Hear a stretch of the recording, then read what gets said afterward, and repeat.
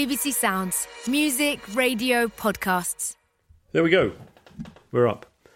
Should we call John? Hello, I'm Louis Theroux, and welcome to my new podcast series for Radio 4, Grounded, with Louis Theroux. I'll try and keep this one a bit shorter. Like you, I'm in lockdown. But as it turns out, so too are many people I've always been keen to talk to, which leaves me with a laptop, a dodgy microphone, and the vagaries of the interweb to try and make a connection. This looks promising. Hello, there's John. Yeah, it's working. I'm relying on my guests to record their half of our conversations. Is the meter flickering? Yes, and it seems to be perfect. It's stopping just before the red. And we get to see each other via state-of-the-art video conferencing software, downloaded from the nether regions of the web. When somebody talks, does the machine somehow know? Like when you talked just then, Louis, you came up full screen. Is that how Zoom works? That's one of the options. Zoom must be making so much money right now, don't you think? I don't quite understand why everybody's suddenly jumped ship from Skype and FaceTime. My first guest is someone I've known and admired for many years, who's pursued similar interests to me, a kind of professional doppelganger or even rival. A documentary maker who chronicles the weird, an author who delves into the darker areas of our society, and more recently, a Hollywood screenwriter of some repute. He grew up in Cardiff in a Jewish family and now lives in upstate New York. He is, of course, Jon Ronson. Do you know who I had my very first ever Skype conversation with? The first time I ever had a video conversation with anyone. Robbie Williams. I'd never met him. And he just popped up on my computer. It was quite intimidating. You chased UFOs together, didn't you? Yeah. That particular call was he wanted to spend a night in a haunted house and wanted me to facilitate it for him. I don't know. Will I tell you this story? I have time. You have to be conscious of your precious time and what will be the best allocation of anecdote during the time available. Yeah. Well, I have all the time in the world. Well, tell me the story then. Okay. Everyone loves Robbie Williams, and the idea of Robbie Williams chasing ghosts, I think, is irresistible. Okay, I'll leave out the UFO part of it. I'll just tell you the less well-known ghost part. It began with me getting a telephone call from Caitlin Moran. She left a message saying, "Stay by your phone, Robbie Williams is going to phone." And I thought, that's much too stressful. So I turned off my phone and I went for dinner. And when I got back, there was this very long message from Robbie Williams saying that he wanted to spend a night in a haunted house. Could I set one up for him? So then I had the Skype call. I started emailing ladies of the manor saying, "Dear Lady Blah, I hear that if the portrait in your drawing room is moved, a ghost manifests itself. I have been contacted by the pop star Robbie Williams, who wants to spend a night in a haunted house." And I thought, no one would get back to me. 100% of the people I emailed back straight away to say that their houses are definitely haunted and Robbie can spend the night whenever he wants to. So I got it all set up. And then Rob changed his mind and said he didn't want to spend a night in a haunted house after all. That's awful. Yeah, I thought no wonder Robbie Williams and ghosts get on so well. They both only manifest themselves when it suits them.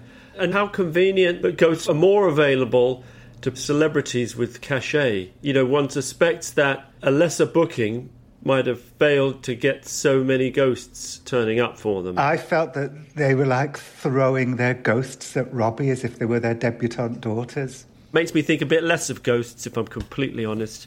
Thank you for doing this, John. I really appreciate it. Let's get the coronavirus out of the way. How are you doing over there? I think you live upstate New York, is that right? Yeah, I'm very lucky, very privileged. I've got a whole bunch of privileges that a lot of other people don't have. I've got a garden. There's no familial abuse. People are finding out new things about their relationships on lockdown. I'm pleased to say that family flare-ups here tend to be between parents and children and not intra-parental, although it's not unheard of. You get tetchy, of course you do. There's a lot of tension. I think there's a lot of unacknowledged tension. Like a lot of men, I don't know what I'm feeling half the time, and then suddenly I notice, oh wow, I'm shouting and rushing around and banging things, I think I must be in a bad mood. Well, we did have a big fight yesterday. Our first big fight was yesterday, after being in lockdown for like nearly a month, so it's not bad going. That's excellent. Yeah, we had our first big fight yesterday about a bird feeder. I saw like someone on Twitter was posting pictures of like, birds feeding outside his office window, and I thought that's adorable.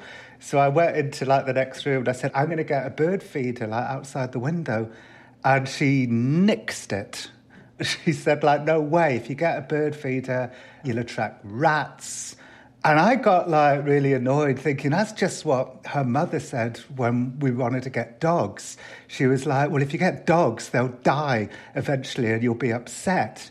And I'm like, well, what about the joy of watching the birds feed? Anyway, so we had a big fight about it. I said that she was trying to control my ambition to have a bird feeder.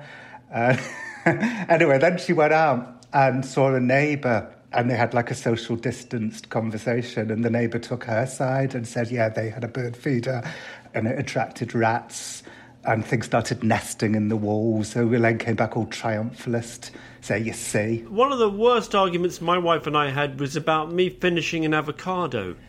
We were both quite hungry and I just went off to the kitchen. I wouldn't say I sneaked off to the kitchen. I was in the kitchen and I just ate the last avocado. She said, well, where's the rest of it? And I said something along the lines of, in my tummy. And it got quite full on. I'm not proud of it. I mean, the anger was, I'd allege, coming maybe more from her. But at the same time, it really wasn't about avocado, was it? It was about something else. Well, actually, with my argument with Elaine over the bird feeder, for me, it was about something else. It was about being able to make autonomous decisions. Yes. But for her, it was actually about the bird feeder. A lot of arguments come under the heading autonomy, right? I'm a grown man. I'm an old man. And it feels ridiculous to be sort of cringing and asking permission yes. for things that it seems like normal people are allowed to do. That was where I was coming from. Also, for some reason, I've always had a thing about, like, I don't want to be controlled. I don't want anyone to tell me what to do. So it was feeding into that sort of well of weirdness of not wanting to be controlled. It sounds like by and large you're doing well, though. Personally speaking, I'm fine. And it's a weird phenomenon, which I'm sure you've noticed. A couple of people have written about it now. That people with anxiety disorders are coping especially well in this situation. Do you put yourself in that class? Are you diagnosed with an anxiety disorder? I was diagnosed last year with something called adjustment disorder, which was like a mix of panic attacks and anxiety and a little bit of what they call situational depression, which is like nowhere near as bad as other sorts of depression because it just goes away as soon as you change, the difficult situation that you're in. And it's a strange thing that you spend your life catastrophizing in the most kind of absurd ways. I can think of so many ridiculous, insane thoughts I've had. Like when Joel was about sort of 7, I remember turning up at his primary school and the door was closed and there was like nobody about. And I immediately assumed that there'd been a terrorist gas attack. So you're thinking, well, what's the point? Why is your brain taking you to these kind of terrible places? But maybe, the coronavirus is the answer to that question. It's preparation for an actual catastrophe. Because when the coronavirus started, like a lot of people with anxiety, I found myself sort of very calm and focused. It's like, okay, I've been preparing for this my whole life, so this is what I have to do, and this is what I have to do, and dealt with it very well. It may be an evolutionary advantage that the ambient anxiety inoculates you against full-blown meltdown when a real panic hits. Yeah. Anxiety worries are always what-if worries. Psychologists will say the way that you can differentiate a real anxiety from an irrational anxiety is if it starts with a what-if. This reminds me of something you once said. I quote you sometimes on this, Louis. Oh, wow. I feel very honoured. I'm curious to see what it is. Well, people have asked me, if you've got anxiety, how come you spend so much time with, Nazis and, putting yourself in these dangerous situations? I quote you and I say, that somebody asked you that question once and you said, not doing it feels worse. Mm. And I think that's sort of all wrapped up in the whole catastrophizing thing, because when I go and see Nazis, I'm not nervous at all. I feel very calm. Okay, this is an actual perilous situation, so I'm going to deal with it in a very calm way. Whereas if I don't do it and I've missed out on a story, what would have happened if I'd done the stories? So the irrational anxiety is all wrapped up in not doing the story. Do you know what I mean? I do, yeah. I don't know that I have anything like what you have, but what I'm aware of is I think probably very normal sorts of anxiety about events looming on the horizon, often performances, if I'm going on stage to do something. But even sort of relatively low-key things like organising a party or making a phone call that's somehow taking me out of my routine. All of those cause me quite a bit of manageable anxiety, but to the point where I might resist doing them. I procrastinate, or allowing my wife to make social arrangements and just sort of slipstreaming behind her. And I think in that respect, this new kind of lockdown, you don't wake up in the morning and thinking, oh, what hurdles do I have to jump today? You wake up and feel a little bit of reassurance that you're not really going to have to do much of anything. Yeah. Other than make meals, clear up, keep the kids in line, that it will be another day of sort of non-events. Yeah. I've got a feeling like when all this is over, everyone's like, what's the first thing we're going to do when all this is over?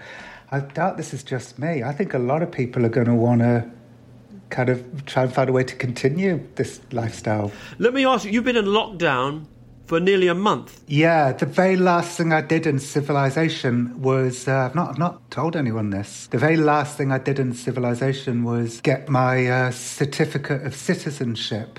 I went to the very last flag ceremony at the immigration people. Am I talking to an American right now? Naturalised citizen, like you. Well, I'm an American by birth, so I'm binational. But did you have to renounce your British citizenship? No, you don't need to do that. Is this so they stop calling you Welsh journalist Jon Ronson? That is always a little odd, because I did leave Cardiff when I was like 17.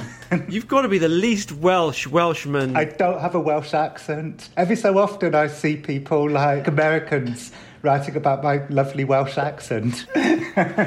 Can you do a Welsh accent? No. I don't think I had a Welsh accent growing up either. My memory of Cardiff, like growing up, back in the 70s, I think it had a bit of a sort of identity crisis. It didn't know whether it wanted to be Welsh or English. So Cardiff didn't feel particularly Welsh when I was growing up. And then at some point, maybe in the late 70s or early 80s, it kind of regained its sort of self-love. And suddenly everything became more Welsh. But I don't remember Cardiff being particularly Welsh when I was growing up. Does that explain why you didn't have the accent, or is there another more mysterious reason? Well, both my parents were English. My dad was from London. I used to go back and forward to London all the time as a kid. Were you an only child, John? No, I had an older brother, Daniel. Does he work in journalism? No, he's like a businessman. There's only one other Ronson who was ever in this line of work, and that was my Auntie Mavis, who was a photographer, who when she was 19 went around the world and took photos of like the Rolling Stones and the Dalai Lama, and got involved in like drug smugglers and all of that stuff. So she was, I suppose, the little light at the end of the tunnel. Like if that Ronson can go off and do that stuff, maybe this Ronson can too. What about Mick Ronson? Not a relative, although when I met Mark Ronson... Mick Ronson, of course, guitarist for David Bowie, yeah, and Spider from Mars, really. He was a spider, I suppose. The great spider. But when I met Mark Ronson not too long ago... Mark Ronson is Jewish, I think. I don't think Mick Ronson was, but I might be wrong. I don't know what's telling me that. I don't think he was.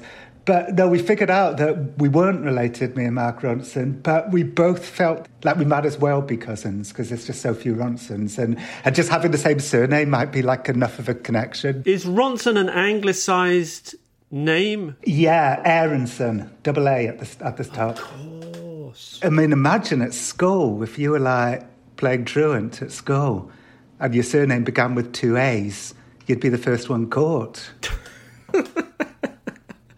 You would be first in line for a lot of things, good and bad, I suppose. Yeah, exactly. Names being anglicised is a testament to people experiencing bigotry, right? It's an attempt to avoid nasty cultural assumptions. I would have thought, I assume that that's what it was. Yeah. The story is that they were on their way from Eastern Europe to New York, but they ran out of money in Cardiff and stopped. So I guess like 100 years later, I completed the journey. You did. You actually said a beautiful. That's a kind of poetic. How do you feel? Like, are you feeling quite American? Presumably, they were quizzing you on who won the Civil War and. Yep, I got every question right. What were some of the questions? I'd be curious to know whether I could. Luckily, they can't disqualify me. Some of them are like stupidly easy, like what's the ocean on the east coast of America? What's the ocean on the east coast of America, Louis? That would be the Atlantic. Correct. Okay, I'm going to ask you a couple more difficult ones. I had a tiny little squirt of panic when I said Atlantic. After I'd said it, I was like, oh, I said the wrong one, didn't I? North Atlantic, if you want me, I can do this. Yeah. How long does a senator sit for? Okay, that's a trick question because there's two periods of time. They can either sit for... Oh, I started so well. Don't they sit for either 2 years or 6 years? Senators sit for 6 years. Congress people sit for 2 years. Oh, is it always 6 years? Always 6 years for a senator. Well, can I have half a point? No, you can't, because you got it totally wrong. All right, fine. Go on, give me another one. What's the last day for filing taxes in America? April 15th? Correct. I do file taxes in America, as well as the UK. Yeah, me too. One more question. It's funny, you forget straight away as soon as it's... A little bit like journalism. Lynn Barber said this about journalism once. I wonder whether it's true for you too, that when you're doing a story, you're a world expert on every aspect of that story. You know everything. And then the minute you deliver the story, you just forget it all. It's a sad state of affairs. I look at essays I wrote at university, and it's as though they were written by someone else. It's like Guy Pearce in Memento wrote them. You wake up and you think, I have no idea what this is about. Do you ever think that about your previous documentaries? Bowie said that about Ziggy Stardust. He said, like, when he looked back on Ziggy Stardust, he had no idea how he ever came up with the character. It's like another person. I think because I sit with the material for so long, and there's so much reviewing and tweaking and reviewing, that the finished version sort of beds in, but it almost replaces and drives out the real experience. And so when you look at the rushes, scenes that you imagined happened more or less as they appear in the finished film actually play out quite differently. To give you an example, like there's a bit in a program I did called Louis and the Nazis where a skinhead called Skip starts demanding to know whether I'm Jewish. Oh, yeah, you're sitting outside. Yeah, after a barbecue. And you refuse. I'd made a decision early on, before filming, that I wouldn't say whether or not I was Jewish, that some of them might think I was Jewish, and it would create a helpful friction for the project, as well as being a sort of principled stand. Yeah. And that actual scene with the skinhead was the last day of the shoot. And until then, the idea of me being Jewish or not Jewish hadn't really been an issue. But at least they hadn't made it an issue. But on that day, the skinheads got drunk, well, Skip did specifically, and began grilling me and saying, "Are you a Jew? You've been in my house, exposing me. Expose yourself. You look kind of greasy. You look kind of Jewish. Are you a Jew?" By that time, I was thinking, well, I've sort of already made my stand. It'll look weak to back down. But when I looked at the rushes, it turned out I'd sort of goaded Skip a bit. And there's a moment where I say, like, Skip, look, here we are sitting in your backyard having a nice time, relaxing, having a drink, some burgers. I might be Jewish. I might not be. But what's so wrong about this? So I seeded it. And I'd totally forgotten. Did you feel bad about that when you look back, or did you think that was okay? I felt quite pleased with it. Because my biggest fear is that I have no art, that I stumble around and film for long enough and then grab the moments. But there's no real... I worry that I'm given too much credit and that there's a million people who could do my job. So when I saw that, I thought, oh, yeah, I do something. I actually did kind of make that moment happen. Right. We were talking about that because... Jews, Nazis, feeling bad, that tends to be... That's pretty much the stock in trade. Yeah. Oh, Americans, are you feeling American? Am I feeling American? After a bad first year, I really love it. The first year was bad, I felt very displaced, and it made me realise just what a fine line there is between confidence and no confidence. And, because when we first moved to New York, it was like starting again from scratch, and I just lost, I felt like a child, I feel like that in America most of the time. Right. All that pomp that you have from feeling like you're sort of successful is stripped away. You're actually back to square one. I went through a whole year of feeling that. I feel like that every time I write a book, If I write a book and it's good, it gives me no confidence at all. It's like with every book, I feel like I have to start again from scratch. Are you like that with films? Not so much. I am with writing. I write occasionally. I've got a book out at the moment, which I think you probably haven't read. You're mentioned in it. Oh. In the second or third draft, when I was writing this section about I was living in New York, I'd done my TV Nation segments with Michael Moore. Then the BBC had given me a development deal, and they kept sending me travelogues that were successful on the BBC, and I found them sort of a bit too composed and not very exciting. And what I say is that the only thing that I'd seen on TV that felt in any way relevant to what I hoped to do was a series called The Ronson Mission. And there was something in Ronson's awkwardness, but his slyness and the way his shows always felt as though they were in motion that appealed to me. So that's in print. Oh, well, thank you, because, we used to have something of a rivalry. I felt that towards the beginning in the 90s. I think I feel it more now that you're successful in America. Oh. I feel it a little more strongly. I think rivalry is one of those things that tends to be felt by the junior partner. It's like I'm very good at winning but not good at losing. Right. I never saw it as destructive, though, our rivalry. We were like, this is the difference between having a nemesis and having an enemy, right? An enemy it's negative and a nemesis is positive, because having a nemesis forces you to work harder. Thank you for saying that. I was thinking about this before we had the chat, and I was thinking, as much as I like you, and as I hope you know, as much as I admire you, there's a little part of me that continues to feel a bit of rivalry.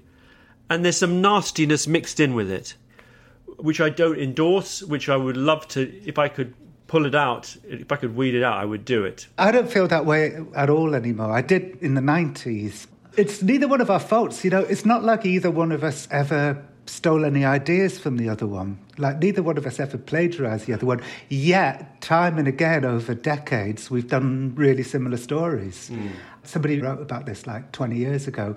Isn't it strange that culture has brought up two people at pretty much exactly the same time whose brains work in pretty much exactly the same way? He was talking about us two.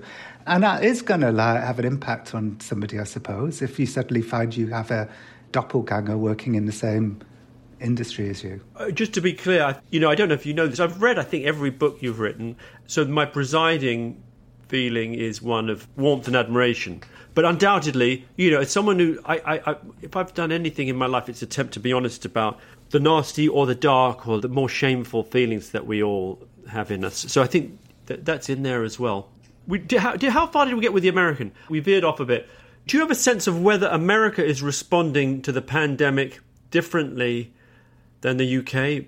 What strikes me is, in the UK, there's this national myth to do with the Blitz, right, and the Blitz spirit.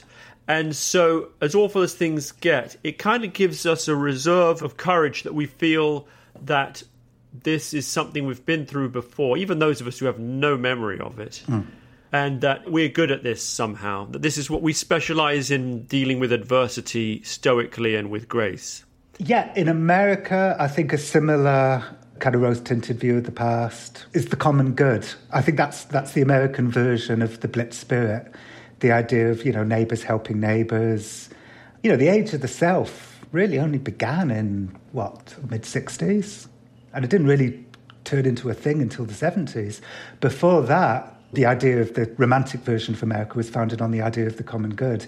And so I think that's coming to life. It's similar to the Blitz spirit, neighbours helping out neighbours and so on. I'm glad to hear that. There was a part of me that worried that in America, because there's such a sense, and maybe I'm speaking more about Los Angeles, a sense of a slight bunker mentality to do with residing in a comfortable house, moving from house to car, and defending yourself and standing your ground, that some of that social fabric had disappeared. That sort of competitive individualism that part of that might be leaving the less well-off to fend for themselves. Of course, one thing that this is showing is the old iniquities are all still there. I mean, it was a hideous truth that in places where African Americans only make up 30% of the population, 70% of the people dying are African Americans. At first you think, well, if the virus is the great leveller, how is that? And the answer is because the healthcare system over here is such that poorer people have more pre-existing conditions. And then you have to think, well, is society going to learn from this? I mean, given that we're back at sort of year one, in a way, and we do have the possibility to remake society in a better way, now that all of these things have become so obvious, will we? And I've got a feeling that we probably won't. I think there'll be a period of everybody trying to act more in the common good, helping each other, trying to make the world fairer, more egalitarian. And then the old power structures will just weed all their way back in and things will go back to how they were before. That's my fear. One thing I've noticed is the way in which certain Hollywood disaster film cliches or tropes are being deployed in the real world now. And that we feel a bit like, we've seen this movie before. Day 14 of the crisis and the pandemic has spread to India and Iran. And then people in weird queues outside supermarkets wearing masks. I can't put my finger on what film it is, but it feels weirdly familiar. Yeah. Although, the difference, of course, between the pandemic disaster movies and what's actually happening in real life is that frequently in those disaster movies it ends up with neighbours arming themselves and boarding up the gates and scared of other neighbours breaking in to steal the food. Now, I'm not saying that won't necessarily happen in the coming months, but what is happening is people helping each other. All the school teachers in my village drive around every day, the kids' houses, and cheer out the window and hold up signs that say, "We miss you." And people applauding the NHS at 8 o'clock at night. None of that happens in the disaster films. So it shows that the disaster films have a worse view of human nature. It's interesting in that for all the terribleness that's happening, it gives the world the opportunity to remake things better after it's over. So we're almost halfway through this podcast. By the way, you're listening to Grounded with Louis Theroux, and it's at this point in my conversation with Jon Ronson that I steered us onto conspiracy theories, a subject Jon's covered extensively, most notably when he profiled America's leading proponent of conspiracies, the radio host Alex Jones, who among other things has promoted the idea that the Sandy Hook school shooting, in which 27 people lost their lives, 20 of them small children, was a hoax.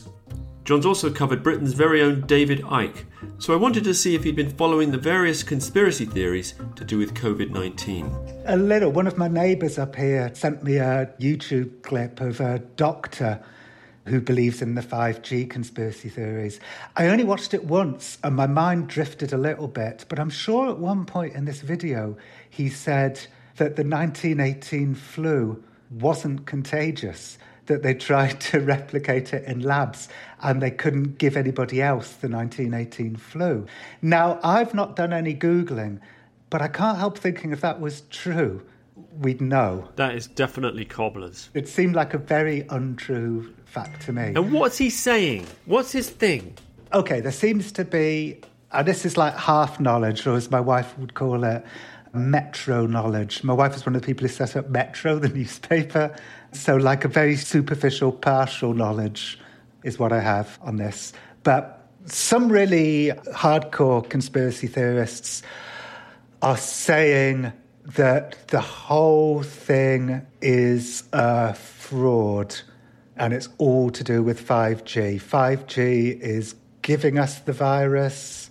It's keeping us indoors so they can build more 5G towers. And then there's a middle ground conspiracy theory, which is, the coronavirus is real, but 5G is making us more vulnerable to it. This doctor that my neighbour sent me the video of said that the very first city in the world to be fully 5G was Wuhan. And, when you first hear that, you go, ooh. But it's still nonsense. There's no 5G in Iran, to my knowledge, and Iran has a huge number of cases. So it's all bollocks. It's cobblers. I usually don't say condescending things about conspiracy theorists, because I do think conspiracy theorists are more than just not smart. Yeah. I don't even think there's a correlation there. I think there's not smart ones and smart ones, right? Yeah, I think so too. Because somebody said the other day, conspiracy theories are for stupid people to feel smart. I don't buy that. I mean, I think there's maybe in a couple of cases, but there's also a whole bunch of other reasons. You know, you get a rise of conspiracy theories when power elites behave more conspiratorial, for a start. It may be different to what they think the narrative is, but there seems to always be a correlation, or often a correlation, between our leaders behaving in conspiratorial manners and the rise of conspiracy theories. There's also, I think, probably some mental disorders. I was going to say that. I'm sure there's a predisposition to see patterns in data in which there perhaps isn't a pattern, I would have thought. Yeah, there is. I think it's called schizotypal disorder, which one of the symptoms is exactly that. Another theory, obviously unfounded, is that the master plan is for Bill Gates to roll out a vaccine that has a chip in it that allows the government to track us. Right, yes. Had you heard that one? Yeah. I mean, of course, you know, another way of spotting when conspiracy theories aren't true is talking about patterns. They're quite often templates of previous conspiracy theories. This is one of my big issues with Alex Jones. I mean, I have many, but he takes the template and just puts whatever catastrophic world event is happening into it. I remember when I was a kid, my slightly conspiratorial grandparents would say, oh, they're putting fluoride in the water to make us all stupid.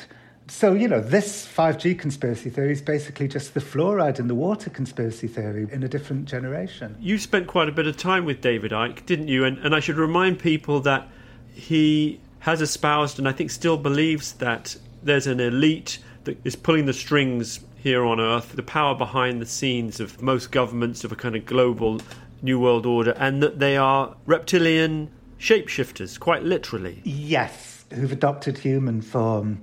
Yeah, because I wanted David Icke to sneak into Bohemian Grove with me, and he demurred. Bohemian Grove being the sort of retreat at which the influential and powerful elites actually do gather. That is real, but for a sort of bonding and ideas session somewhere in California. With a weird ritual on the Saturday night where they all dress up in robes and hoods and have a ceremony that culminates in a papier-mâché effigy being thrown into a bonfire in front of a giant stone owl.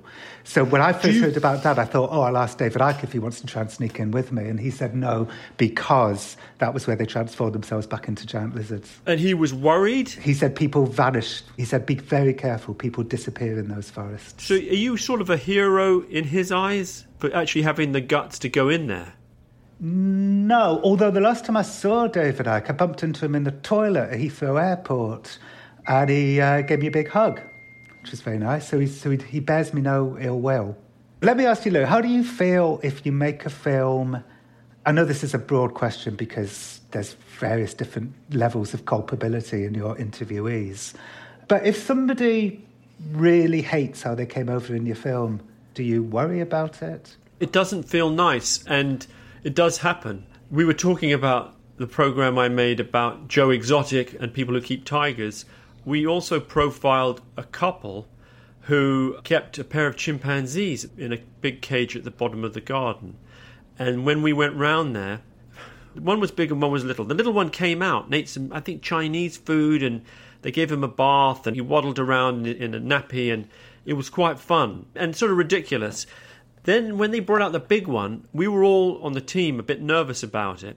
And what ended up happening was we hid in the house, in the kitchen, and we said, look, let's acclimatise him. And when they wanted us to see him swimming in the swimming pool. He's the only chimpanzee that can swim. He's phenomenal. You're so lucky. You're going to get a chance to meet the world's only swimming chimpanzee. We're like, well, that's great. But we'd read such a lot about chimpanzees attacking humans. Can I interrupt and ask, did you also read anything about whether other chimpanzees can swim, or was this really the only swimming chimpanzee in the world? That's a good question, John, and I don't even think I did. I think I was so preoccupied with the physical danger that the fact of him either swimming or not swimming really didn't seem very interesting to me. You know?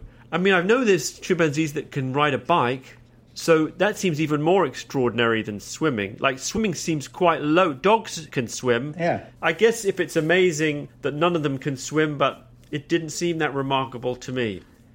So we hid in the kitchen, right? And then they bring him out. And if memory serves, I may have this slightly wrong, They gave him a Coke or a beer, and he started drinking that. And then he did something else, like hopped in the hot tub for a bit. We're filming from behind a window, and then he wanders over to us, spots us, sort of cowering in the kitchen, and then beats on the window, on the glass of the window, smashes it, and then we're freaking out. And then I think he freaks himself out because he's beat on Perspex before. Right. And he's never seen it smash. Right. So he's like, what the hell just happened? Yeah. And then he retreats. I don't think he did it in anger. I think he beat on that glass in the way that, you might just tap on a piece of wood. But it felt aggressive in the moment because of the smash and the clatter. And then he wandered off. It cut into quite a nice scene because it was so strange. And the funniest bit of the scene is me saying, I think maybe we've got everything we need now, so we're thinking perhaps we'll just get on our way. The subtext was, I'm completely freaked out and I want to go. Mm. But when it went out, the couple who owned the chimpanzees were very upset. And they sent us a letter saying, you had a chance to show on TV the world's only swimming chimpanzee. You blew it, Louis. You're a disgrace. You completely misrepresented what it was you intended to do. And it was a long, passionate letter saying, you did wrong by us and we're upset. And, it doesn't feel nice when that happens. And you check yourself and you run an inventory on what did we do? Did we do anything wrong? I don't know that we did anything wrong. It was basically just one of those things where we were on slightly different pages. Yeah. I think it goes with the territory that some people are not going to like, how they come out. Yeah. I worry about this stuff a lot. I guess, we have to. None of this is to say that I would... Well, my last show, The Last Days of August... About the porn industry and the suicide of a young porn performer. You sort of did a investigation into what led to that, yeah. And that was, it couldn't have been a more difficult, sensitive, anxiety-inducing subject. And we didn't skirt around it. We went for it. This is a kind of success story in terms of what we were just talking about, because we made the show that was the right show to make and everybody in it was happy with us, and that was such a relief. I worry a lot about this. I actually think you can probably worry too much about it. There's something in anxiety disorders called scrupulosity, which is like worrying too much about ethical things. And I think there's a danger in not worrying enough about it, and there's a danger in worrying too much about it. I definitely agree with that. Before we move on from Ike, do you think David Icke really believes that there are shape-shifting lizards running the world? Yes. I remember he was sitting next to Ted Heath once, the old British Prime Minister, and he looked over at Ted Heath, and Ted Heath had like a sort of nasty look on his face, like an evil glint in his eye. And David Icke took that look to be a little clue of his lizardness underneath. How does he decide who are the lizards and who aren't the lizards? That's interesting, because I remember he thought that Cherie Blair was a lizard, but Tony Blair wasn't a lizard. I think he does their genealogy. I remember he thought Chris Christopherson was a lizard, but presumably not Willie Nelson. Because Chris Christopherson was a Rhodes Scholar? I think it's partly to do with genealogy, and it's partly to do with clubs that they were part of. So if you're part of the Bilderberg group or whatever, then you're probably more likely to be a lizard if you're on the steering committee. But yeah, I believe he's sincere. I never thought Alex Jones was sincere, but I do now. 20 years ago, when I snuck into Bohemian Grove with Alex Jones, which is a secret campground for the ruling elite, afterwards he told me he was walking down one of these paths and he overheard two men of wealth and power say to each other, yeah, we're going to get him elected. And that's exactly the kind of thing that Alex Jones would have dreamed of hearing at Bohemian Grove. So I called him out on it. This was just the two of us talking. And he said to me, yeah, I know that's not true, but I'm not going to tell my listeners that. So for 20 years, I took that as evidence that Alex Jones was a charlatan who didn't believe the things that he was saying. But about a year or two ago, I got to know somebody who worked for Alex Jones every day for years, a guy called Josh Owens, who wanted to become a whistleblower. And I said that to him, and he looked really surprised and said, no, I've been with Alex Jones every day for the last 4 years, and the way he is on camera and the way he is off camera is exactly the same. It's not fake. So I've revised my opinion on Alex Jones's hypocrisy. Alex Jones has been, over the years, given a platform to views including the idea that Sandy Hook, the massacre of these children at a school in Connecticut that was a hoax, that it never happened, right? He was a Sandy Hook truther is the term. He went on his show and showed a map of one of the houses of the parents who'd lost a child at Sandy Hook and said, I may have to go there myself. Then lots of his fans started stalking the parents of kids who were killed. It's incredible. This is why I don't have much sympathy for Alex being deplatformed. I don't have really any sympathy for Alex being deplatformed because this was actual harm that was going on. I was going to ask about that. So YouTube has now erased or taken down the David Icke video, which of course many conspiracy theorists will interpret as evidence that he got too close to the truth, right? And the powers that be are frightened. They couldn't handle it. Do you take a view on, I suppose, A, the ethics of doing that? You know, is it right that the video is taken down ethically, or B, just pragmatically? Well, I don't know the content of the David Icke one, so I don't know how far he went or what he said. But in terms of Alex and Sandy Hook, which is, I suppose, my one moment of deplatforming that I do really know about, I mean, these are private companies, so actually they've got a legal right to do it. YouTube has a legal right. It doesn't fall under the First Amendment, to my knowledge, in America. And second, he was spreading actual malevolent harm. You know, shouting fire in a crowded theatre isn't covered under the First Amendment. So I couldn't muster up too much sympathy. I mean, in that situation, I thought about the parents who'd lost the children and didn't deserve to be stalked by Alex Jones fans. It became trendy for a while to say, I'm a free speech absolutist, right? I think for liberals it made them feel like, oh, there is something that they were passionate and even radical about. But when you examine it, there's all sorts of cases that are generally accepted as exceptions to free speech. One you mentioned is shouting fire in a crowded theatre. Obviously, planning a terrorist attack or a murder, that's not protected speech. I'll tell you what, though, deplatforming works. Alex did a rant against me a couple of weeks ago on his show. Alex Jones did? Against you specifically? Yes. Why? Because I did an episode of This American Life about his teenage years. Oh, yeah, I heard that. That was great. Thank you. And you mentioned that during his teenage years, peers of his at high school remembered him running around pretending to be possessed by the devil. That's right. I heard a theory from this whistleblower, Josh, that the reason why Alex became a conspiracy theorist was because at school he'd been a bully, like the worst bully at school. And a bunch of the kids he bullied had enough. So they invited him to a party in a barn, but it was a trap.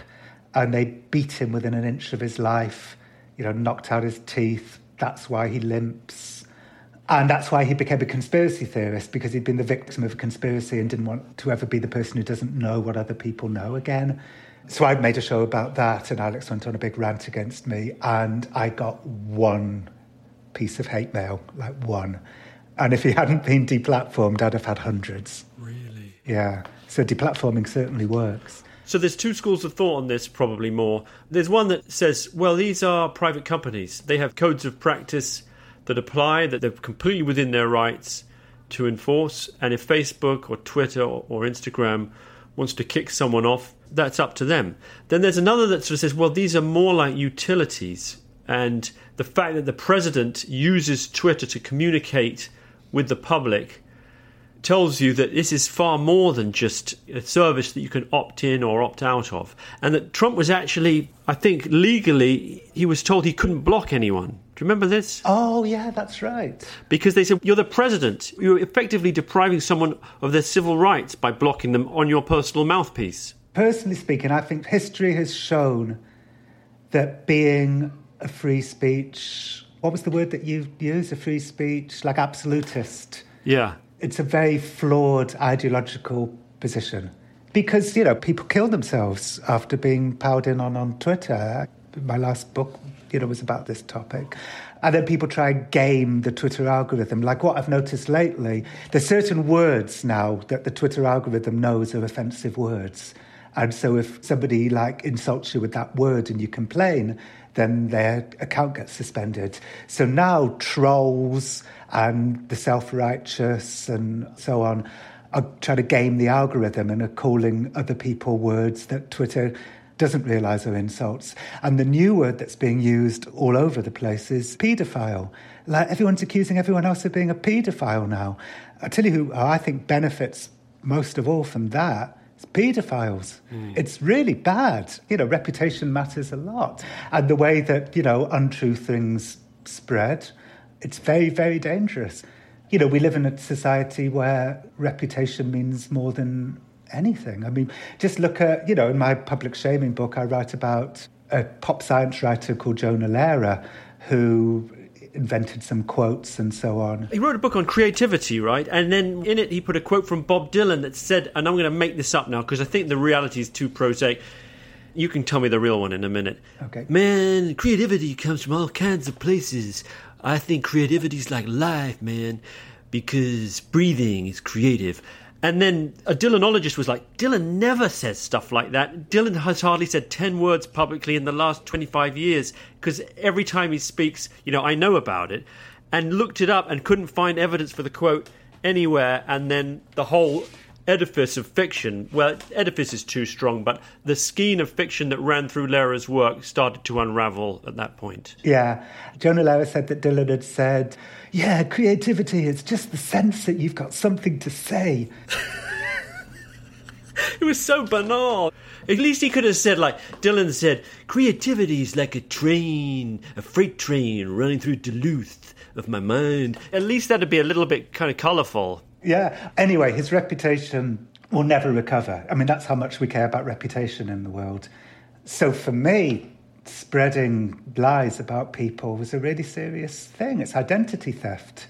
It's not only really bad for somebody's career, life and reputation, it's also really bad for somebody's mental health because our identity matters a lot. And when you read lies about yourself, especially if those lies then proliferate, it can have a really deleterious impact on someone's mental health. You're looking dubious at that. No, you know what? I'm trying to formulate a thought because I agree with you. But what I find interesting is that there's these two competing narratives and both of them are very persuasive. And one is that we're in a snowflake culture in which everyone's being cancelled for relatively trivial infractions, right, with life-changing consequences. You, more than anyone, is aware of this. For misgendering someone, using the wrong pronoun. The allegation is there's a victim culture in which the victims are being bullies and preventing the free exchange of ideas, right? So that's narrative one. But narrative two is that we have fake news running amok and people given megaphones and platforms with no accountability who are doing harm, destroying lives, destroying reputations because the old gatekeepers of speech and influence are gone. If I hear you correctly, you're saying, well, neither one of those is overwhelmingly true, and it's just our job to pick our way through this world in which there's a degree of truth in both of those analyses. Yeah, that's exactly what I think. This is why being an ideologue, I think, is troublesome at times, because if you're too much of an ideologue on one side of that equation, then you can sort of think, well, the other side doesn't matter. But they both matter. It's wrong for people to be disproportionately punished for nothing, for making a joke that comes out badly or for using a slightly wrong word. I mean, to be piled in on and destroyed for that is, wrong in so many ways. It's wrong for the person, it's wrong for society, it's cruel. It's also, as somebody said, reviewing my public shaming book, talking about those kinds of stories, she said, that's not social justice, it's a cathartic alternative to social justice.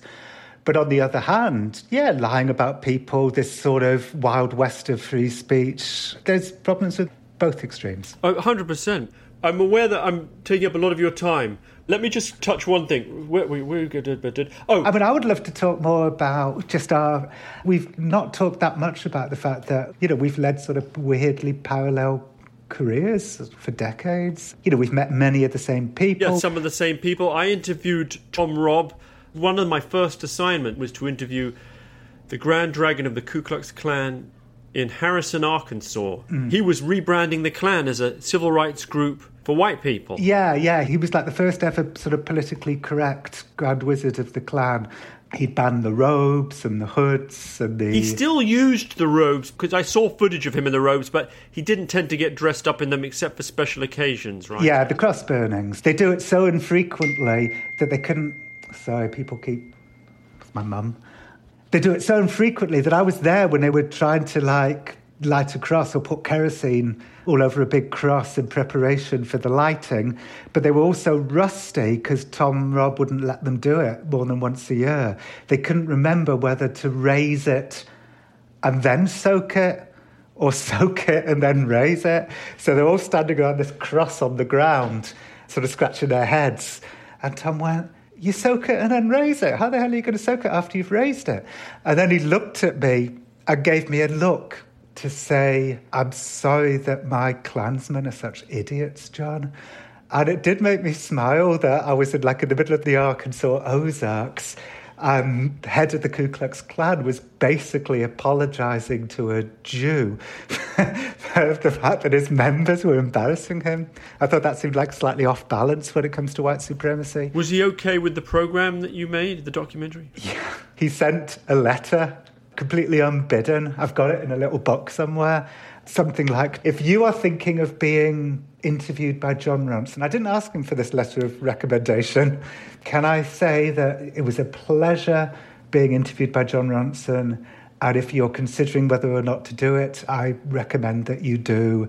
Yours sincerely, Tom Robb, National Director, Knights of the Ku Klux Klan." I've never had to use that letter of recommendation, but I had it. So he was happy at the time. Nice to have that in your back pocket. You know, on the subject of getting in too deep with neo-Nazis, when I wrote my book, The Call of the Weird, I visited an ex-Aryan Nation member called Jerry Grudel, and I spent a couple of days with him. I was on my way to the Aryan Nation's annual conference, and on my last day, Jerry Grudel, the ex-member, said, I was going to do the accent.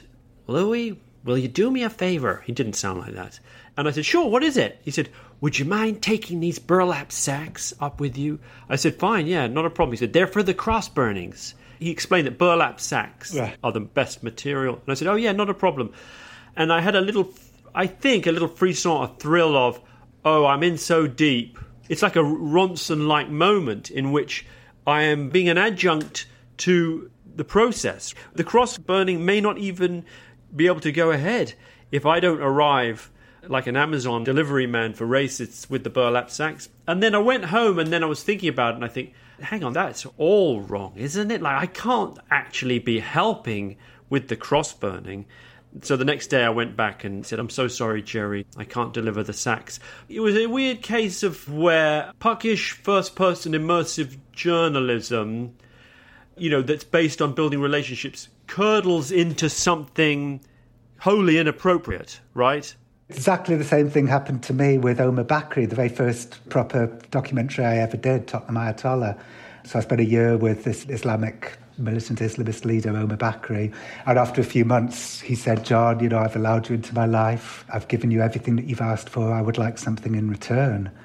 And I said, "What?" And he said, "Can you drive me to Office World? Because that's where they get their pamphlets done. Because of their special price promise. If you could find a photocopying service cheaper, Office World would give you your money back." But I did. I drove him to Office World. But, you know, we filmed it all and we made it part of the story. And so I'm interviewing Omar while I'm driving him to this sort of secret meeting or on that kind of errand.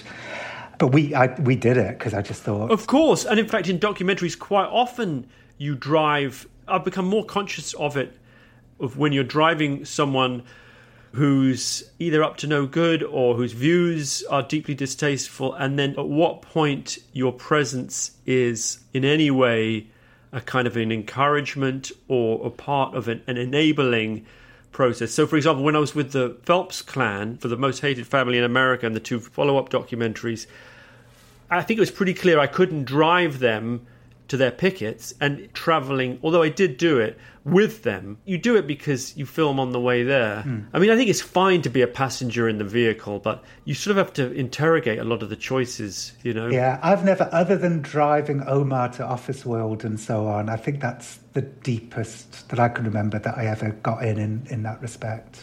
But Omar Bakri came across in your film as rather, I don't know, maybe likeable's too strong, but he was sort of muddled and a bit disorganised, somewhat warm, offering you chalk ices, joking about what it says in the Quran about farting.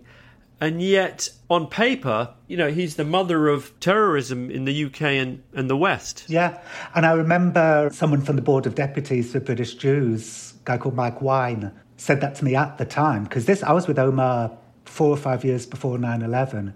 But I remember a guy from the Board of Deputies saying, the world hasn't woken up to how dangerous these people are. So I suppose then that begs the question, you've probably been in a situation too, like if you're with somebody before they do something bad, and then you look back and say, well, should I have predicted that? Should I have done the tone slightly differently? So the question is, the fact that Tottenham Ayatollah, that film, was like a sort of carry-on jihad type thing, it was sort of slapstick, should I be pleased with myself for getting that story 4 years before 9/11? Or should I be unhappy with myself for getting the story and missing the fact that these people were terrorists to be? Well, an interesting comparison is my Jimmy Savile programme. After all the stuff came out and he was unmasked as a serial sexual predator, I went back and watched the original documentary. I sort of thought it held up, in as much as it's not a cosy piece of work. It's not really slapstick. The fact that there's a mystery behind there that we haven't got to, right? Yeah. When you watch Tottenham Ayatollah now, your film about Omar Bakri, how does it feel? I think it feels okay. There's moments of unease, of people behaving in threatening, scary ways, intimidating ways, and so on. So there are moments of unease. But you know what? Even if there weren't, I still think it would have been okay. I mean, I would maybe equate it to making a documentary about Hitler, the watercolourist. That still would have value. At times I felt slightly nervous that in this world of increasing social justice and so on, the more sort of ambiguous stuff like we do, is it going to fall out of vogue? I mean, luckily I don't think it is. And I think it would be wrong if it did, because I think the complicated stuff is the most interesting stuff. That was well put, John. That feels like a good big thought to pause the conversation at and notice the fact that I think the producer, Paul, is trying to text me. Thank you so much for taking so long to speak to me. I really appreciate it, John. It's always a pleasure catching up with you. Listen, congratulations on being an American. And the same back, Louis. Welcome to the club, man. You have to talk like this now. It's a lot of fun. When you speak American, you become less inhibited. You're not a stuck-up, kind of limey, uptight little limey prick. Now you can be more relaxed and have fun, cut loose. Welcome to the land of the free, dude. Thanks, Louis. Okay, Paul's come back. Thank you for putting my bit out of its misery. You've been listening to Grounded with Louis Theroux. My guest today has been the writer and documentary maker Jon Ronson. This has been a Mindhouse production for BBC Radio 4 and BBC Sounds, cobbled together remotely by Paul Kobrak and Catherine Manan. And to hear future episodes as soon as they're available, just search for Grounded with Louis Theroux on BBC Sounds and subscribe. Hi, I'm Catherine Bowhart. And I'm Sarah Keyworth. We're comedians separately and a couple together, and we're the host of You'll Do, the podcast that gives you a little insight into perfectly imperfect love. Yeah, forget nights in with this one and hashtag couples goals. We want to know the whys and hows of sticking with the people we love and asking a few of the questions that are meant to help us develop intimacy. So why not give it a listen and subscribe to You'll Do on BBC Sounds.